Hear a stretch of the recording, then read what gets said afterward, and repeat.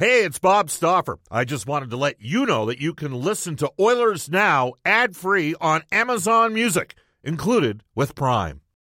When you need mealtime inspiration, it's worth shopping Kroger, where you'll find over 30,000 mouth-watering choices that excite your inner foodie. And no matter what tasty choice you make, you'll enjoy our everyday low prices, plus extra ways to save, like digital coupons worth over $600 each week. You can also save up to $1 off per gallon at the pump with fuel points. More savings and more inspiring flavors make shopping Kroger worth it every time. Kroger, fresh for everyone. Fuel restrictions apply. Another day is here, and you're ready for it. What to wear? Check. Breakfast, lunch, and dinner? Check. Planning for what's next and how to save for it? That's where Bank of America can help. For your financial to-dos, Bank of America has experts ready to help get you closer to your goals. Get started at one of our local financial centers or 24/7 in our mobile banking app. Find a location near you at bankofamerica.com/talktous. What would you like the power to do? Mobile banking requires downloading the app and is only available for select devices. Message and data rates may apply. Bank of America N.A., member FDIC. Oilers Now with Bob Stauffer. Weekdays at noon on Oilers Radio, 630 CHED. We return to Oilers Now with Bob Stauffer. Brought to you by Digitex. Office Equipment Solutions North America wide? Yeah, Digitex does that. digitex.ca on Oilers Radio, 630 CHED. Welcome back, everybody. Bob Stauffer with you on Oilers Now, along with Brendan Escott. Hope you're having a terrific Thursday. I did something last night that I have not done in my life. Boy, this has been... We've all had to do things a little bit differently. No word of a lie. I didn't know how to work Netflix before the NHL pause took place, because all I watched were sports and the news, and different varieties of the news, may I add. I didn't just stick with... Brendan, can you go ahead and give our guy a call again here? He's ready, waiting your call.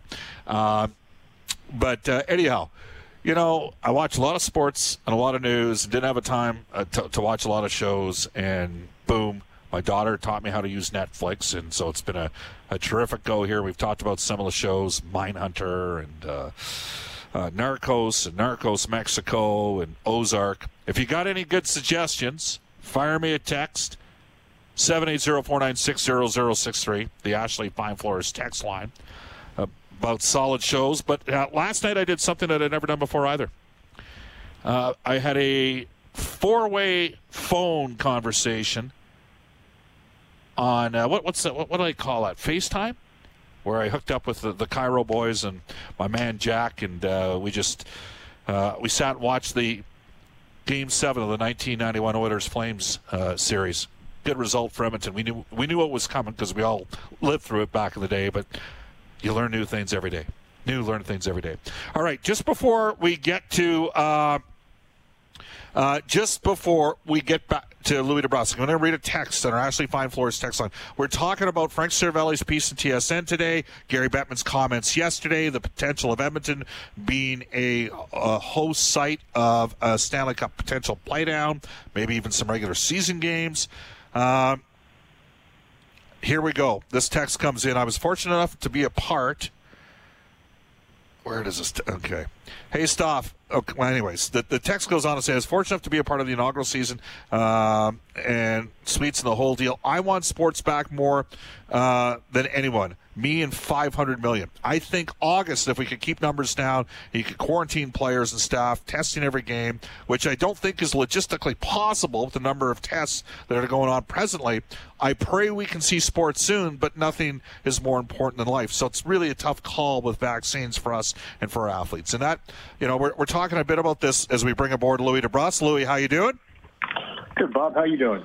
Good. Lots of stories out there over the last 24 hours about maybe the NHL, you know, going down to 4 locations, but not neutral site locations, now potentially NHL cities. And I know you know Frank Cervelli wrote a piece today, listed Edmonton, Toronto, Pittsburgh, and Dallas as potential host sites. Look, you and me have the privilege of working in hockey. We both love hockey. Do you think this is something that could be theoretically feasible by, say, July or August? I think anything's possible, Bob. I mean, we've talked about this since this started, potential situation scenarios with this resuming. And we've talked about all the parameters that we believe will have to be in place. But, yeah, you know what? Listen, this has been thrown around for a while now, and we've talked about neutral site games. We've talked about potentially one or two locations for teams that come into and play. We've talked about universities, if that was going to be the case. But now that they're switching it over to NHL buildings, makes sense. You know, it makes sense to me. The locations are picking. You know, when you look at them, they're big markets. They're great buildings, and they're newer buildings. 3 of them out of the 4 anyway. Dallas is a little bit older, I think, than the rest of them. Toronto's got to be right there too. But you know what? Listen, I think they're brainstorming, looking at every situation, trying to figure this out. And if they do get the green light, they want to have something in place. So I have no problem with them trying to brainstorm this and figure this out. Maybe put things in place that if they do get the green light to go back to work, then they'll have something figured out. And this allows them to play multiple games in each place, right? So, I mean, you could play 3-4 games a day potentially to fill up that schedule and make sure that the games are getting played. Yeah, I mean, it's a crazy time. We know that. It's been a challenging time. You've been a player. I've asked you this in a roundabout ways before. Where do you think the players' headspace would be if they could go into 4 markets that would have, you know, considerably lower rates of COVID cases and low rates of COVID death compared to other markets in the league to play? And the players would need to be quarantined and tested and prodded daily and potentially away from their families for weeks at a time. What do you think the player response to that would be, Louis? It's a real good question. I know that some players have come out and spoken about the fact they would play on the moon if they had to. They would play anywhere. Whatever it takes to get the season back, get playing, and make sure the games are played, and then try and decide a Stanley Cup winner. And then there's other players that have been on the other side of it and said, you know, there's still some concerns there with what happens if there is another outbreak, especially in a tight community, the hockey world. If you're all in the same building, you're all in the same hotel, all of a sudden somebody gets sick, and it goes through everybody like rapid fire. I mean, there's going to be questions like that, and there are going to be players that are going to be concerned with that. There's just no question there'll be players that have families that are like, you know what, I don't know if I want to put myself in that harm's way. And then there'll be players that say, you know what, let's go and do this, let's go play. And it's a matter of, I'm assuming this is going to come to a vote eventually, Bob. And there's just no way it's going to be, hey, you're going back to play. The NHLPA is going to have a say, and they're going to definitely talk to the players and say, okay, here it comes now. If it ever does get to that point, this is the situation. This is what we've been told. Are you willing to do this, or are you not willing to do this? And it will be a vote. And I don't think it's going to be a landslide to people wanting to come back in those environments. I just don't think it will be, but I do think the number will be high enough to get it done. Well, just to put things in perspective, Louis, like the contrast between Alberta's currently at 66 deaths for the entire province, okay? New York State is at 15,300. Now, there's a hell of a lot more people living in New York State than Alberta, but not 15,000 times more. You know what I'm saying? So, and I just wonder how much that's going to play into this for sure. I mean, Toronto's a big city. The downtown, I'm sure, is not nearly as busy as it normally is. Right. Listen, I mean, it doesn't matter what buildings you pick. Obviously, they have to meet certain standards. They have to meet certain. For me, it's about lodging too. It's about putting people in positions. You have a new building in Edmonton that has a hotel connector. That's a huge plus. I mean, you don't even have to go outside. You can go down the tunnel. You can quarantine it off. You can close it off to the public. You can do a lot of things to ensure that there's safe passage to and from the rink every day.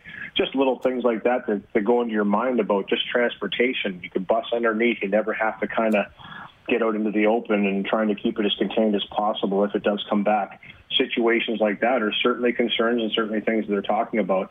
But yeah, no, I get what you're getting at. Edmonton has to be one of the locations they're thinking of because of those numbers. Yeah, the only city with a lower death total than Edmonton is Winnipeg. That's it. I think the province of Manitoba may only be at 6 deaths total for the entire province. So, and again, a lot of it has to do with international travel initially. A lot of it has to do with, how things have worked out in old age facilities, and it's an unfortunate part, Louis, of what we talk about on a day-to-day basis, because really, hockey's on the back burner. And sport is on the back burner. I mean, we've got the NFL draft tonight. They're doing the entire thing. They're doing the thing from Roger Goodell's basement. This is a big. I'm going to miss those Philly fans booing their first-round pick every year, like when they booed Donovan McNabb. Kind of like Ranger fans were booing back when you were selected in the second round of the draft in your draft year.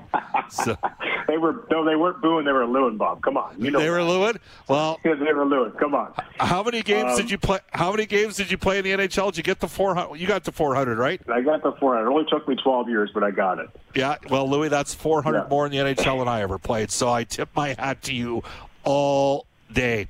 Hey, the other day, Lou, we had Dave Brown on the show talking about the 87 playoffs with the Oilers and then the 1990 Stanley Cup championship.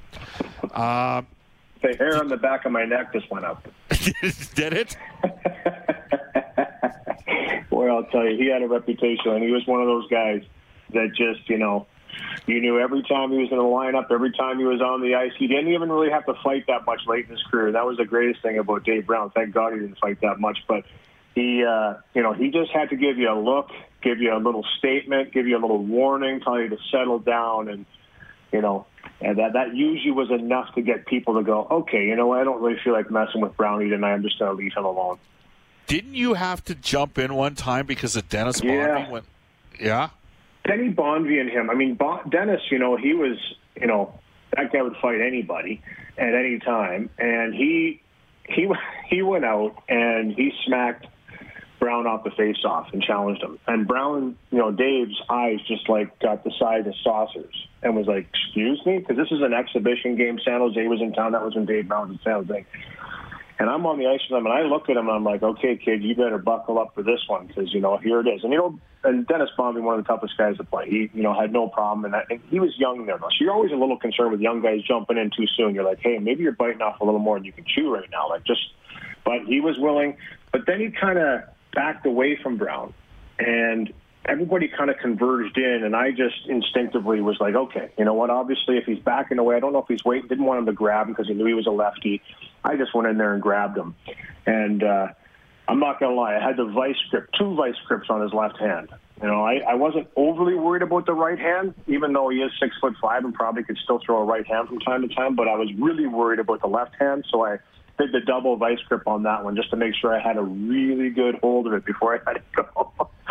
And we talked it out and wrestled it out, and then everybody came in. I think Dennis ended up fighting, I don't know if it was Dodie Wood or Jeff Odgers. I'm having a hard time recollecting who it was, but there was a couple other fights that went on, and that kind of settled things down because obviously the second fight you're getting kicked out, so it kind of just everybody kind of mellowed a bit. But yeah, you know what? There was a reputation. That was the thing about Brown is that it only took one shot. You can see over the course of his career that big jackhammer left hand, and if he caught you with that, you were going to be in a lot of trouble. But guys that had success against them were strong and could hold on, and that was my game plan. And luckily, he never pursued it too much. He was more trying to get at Dennis the whole time, and I was kind of holding him back a little bit.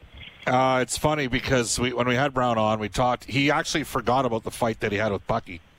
In Game 1 of the '87 final. Oh yeah, in the playoffs. And because that's my first recollection. I'm pretty sure that was Bucky's first game too. It was his first NHL game. I remember sitting at the bar in Clearwater, looking at one of my buddies, Glenn Dobson, saying, "What the hell is Buckberger doing? Like what?" And he went right to him, and right then from that point on, we knew that Kelly, he would fight anybody, and I'm just wondering at times, were you almost guilty because he was taking the charge at any time, and he was an important leader on, evolved with the team, Louis, and he killed penalties and he played a bit, maybe a little bit more minutes than you did, and you were kind of supposed to be the guy that would take on the heavyweight, and there would be Kelly, and he had something going with Frankie LaRue all the time, and Frankie LaRue once dropped Tony Twist. Like, Frank LaRue could fight.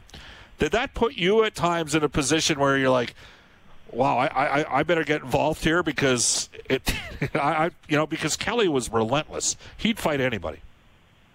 He dragged you into the fight, no question. That was the greatest thing about Bucky, is he got you pumped up and ready for the games, and he dragged you into the fight. I learned really quickly, though, that no matter what you told Bucky, he wasn't going to listen anyway. He was one of those guys that if the biggest, baddest guy on the other side, it was almost like he just couldn't resist. He had to go and do something to him. And, I remember Mac T telling me that about him. Bucky will fight anybody. He doesn't care, right? I just always remember the one time he took a Darian Hatcher slap shot off the back of the head. It hit him in the back of the helmet. Because of the compression, it split him wide open. He had a big gash in the back of his head. It buckled him, too. He was down for a bit, got up. And, 2 nights later, we were playing, I believe, in Vancouver at the time, and he goes toe-to-toe with Gene Oja. That's just the mentality. That's just the way he played. There was no quit. And you see that as a teammate, you have no choice but to tighten the chin strap up and want to go to battle even harder for guys like that. And I love that saying. Matt Hendricks. We've said this a lot about Matt Hendricks. He was one of those guys that pulls you into the fight. He just kind of dragged in there and said, "Follow me." And those role players are so important to me. I call them spinal fluid. Kurt Brackenbury used to be the strength coach for the Edmonton Day, and I used to be his guinea pig. Would put me through all the testing and do all different things and then try different stuff. And it was. He used to say that about guys. They're spinal fluid. Those guys are spinal fluid for a team. I used to love that saying because it's so important. So important for those players to be. I think Josh Archibald has a little bit of that now, just thinking off the top of my head. But guys that go up there, play a certain way every night, they give you that energy, they give you that input, and you watch them on a shift-to-shift basis and you say, you know what? I want to follow suit. I want to play harder. I want to go and hit somebody. I want to go and try and score a big goal. Whatever it is you bring to the table, players like that seem to bring that out to you a little more. And there's no question, Bucky had that. All right, Louis DeBrusk joining us from NHL Hockey and Rogers. Bob Stauffer with you on Oilers Now. Louis, you got a son, Jake. Is he at home with you guys, or is he in Boston? Yeah, he's home. He's home. He's a day away from his 2 weeks. He got here just before Easter weekend. Okay. And he's been chilling like a villain, and he's. Well, he has stated that he wants to play, and that has been out there. I know you guys have done some interviews and stuff together, and I'm intrigued because Brad Marchand of the Bruins figured that if we do play, younger teams will have an advantage. Now, is that Brad Marchand being Brad Marchand already stirring the pot for a potential return and putting more pressure on teams down the road like the Toronto Maple Leafs? I think so. I really do. And I think that his gamesmanship obviously is well documented, but the cerebral gamesmanship of Brad Marchand is way more higher quality than people give him credit for. Trust me, there's a method to the madness. But, yeah, I think that's what it is. I think he was more or less saying, doesn't want to build it up too much. But I can only think that rest for older players, speaking specifically from the Boston Bruins, of Brad Marchand, for him, for Patrice Bergeron, for Zdeno Chara, to be able to rest the body, get fully rested, recovered, and ready to go. If there's anybody, those guys know how to put their best foot forward at the right times, and they know how to ratchet it up in short order. I always go back to Bergeron because, he was dealing with injuries a couple of the years that Jake's played with him, and he missed the majority one year and the whole entire training camp the next year, last year, and it was no big deal for him. He stepped in and just took right off. He just understands how to make sure that he's ready mentally and physically to step on the ice. There's no questions. We've talked about this before, though, Bob. Injuries will be a concern, and you've even heard people in the league talk about that. You've heard coaches talk about it. You've heard players talk about it. It'll be really important to try and ratchet up. Because as far as I know, aside from seeing a tweet of Jonathan Toews on a huge lake somewhere stick-handling pucks, there's not a lot of people skating right now, and that's the issue. You're going to have to give time to be able to get back on the ice and work muscles that you haven't worked. I see a lot of guys rollerblading, trying to keep up some of those muscles, but it is a different stride a little bit. But I think that's a great cross-training tool right now, given the circumstances. But they're going to need to get on the ice for a little bit and get back into shape before they jump on the ice and play meaningful games. Louis, as always, we appreciate your time. We'll hook up next week. Okay, Bob, take care. Be well. Yep, you bet. That's Louis DeBrusk from NHL Hockey and Rogers. It's 12:52 in Edmonton. We'll take a timeout. This is Oilers Now. This is Leon Draisaitl from your Edmonton Oilers, and you're listening to Oilers Now with Bob Stauffer on 630 CHED. Real interesting piece written by Daniel Nugent-Bowman of The Athletic about the 2014 NHL draft on Leon Draisaitl. And we'll read a little bit of that coming up with Brian Burke on Oilers Now. Lots of different perspectives. Here we go. Bob, just cancel the whole thing and stop going on about the NHL returning. Nobody cares. We have bigger problems to worry about, like getting kids back to school and return playing sports. That's a text that has come in. Another text, Steve says, I love hockey as much as the next guy, but do you think that bringing the players back before next season is all that important? People need to give their head a shake. Lots of different perspectives out there. This texter says, Bob, the Alberta Health Service website shows Edmonton only has 82 active cases of COVID-19, whereas Calgary is at 1,083. Dave adds, Edmonton has more daily recoveries than new cases. And again, this is all part and parcel to a piece written by Frank Saravelli, Bruce Garriock, and one in the Ottawa Sun, too, quoting NHL Commissioner Gary Bettman and Bill Daly on, could you potentially return? Yvette has texted us to say, I love Kelly Buchberger. And there's a picture of Kelly and Yvette together. Well, there you go.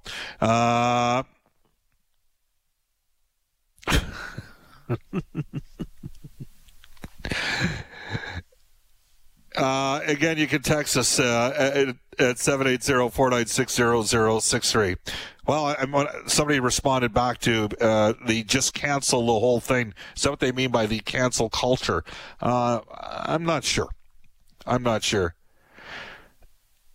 This comes in. I'm hockey obsessed. I coach my kid. He's a tier 1 player, but the season is canceled. Well, yes, it's for kids. It is. We'll wait and see what ends up happening moving forward here. I get it. There's lots of different perspectives out there at this time. No question. It's interesting. And again, 780-496-0063. Bob, you should watch The Crown. Okay, thank you very much. This text comes in from BH. Bob, anybody who's been away from family for long stints knows how hard it is emotionally. Players will love it for 2 or 3 weeks. Then some will go on full purge mode, missing girlfriends, fiancés, wives, kids. True, from BH. Okay, if you say so. Tim says, Bob, Louis is one smart man. From Tim. Tim, it's great to know that Louis got one of his closest friends that's named Tim out there who listens to our show on a daily basis. Louis is a pretty smart guy. Still 0 cases in Camrose, Bob. In the Camrose Hospital. Quiet. Why shut us down? Big Valley Jamboree refusing to cancel. Is that correct? Big Valley has yet to cancel. 780-496-0063. Bob, what kind of practice facility does Rogers Place have? Well, it's got a community arena that's connected right to it.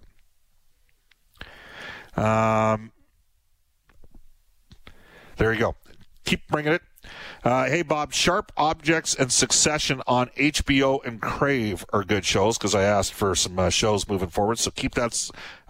Peaky Blinders from Chris. Yes, I believe that's Bob McKenzie's, one of his recommendations. Bob, Mark says, check out Sunderland Till I Die. Great soccer documentary. That one comes to us for Mark. Keep it coming, all right? We got lots going on here. And Steve says, Bob, sports heals all wounds. We need sports back as soon as possible. Cannot take the hockey simulation I catch myself swearing at a video game. These are crazy times indeed. Hey, thank you for everybody. Keep it coming here. There's lots of texts. We'll get to more of them during the course of today's show. Brian Burke coming up from NHL Hockey and Rogers, longtime NHL executive, but not before an update on COVID-19, the pandemic, a global news weather traffic update. Eileen Bell. Oilers Now with Bob Stauffer. Weekdays at noon on Oilers Radio, 630 CHED.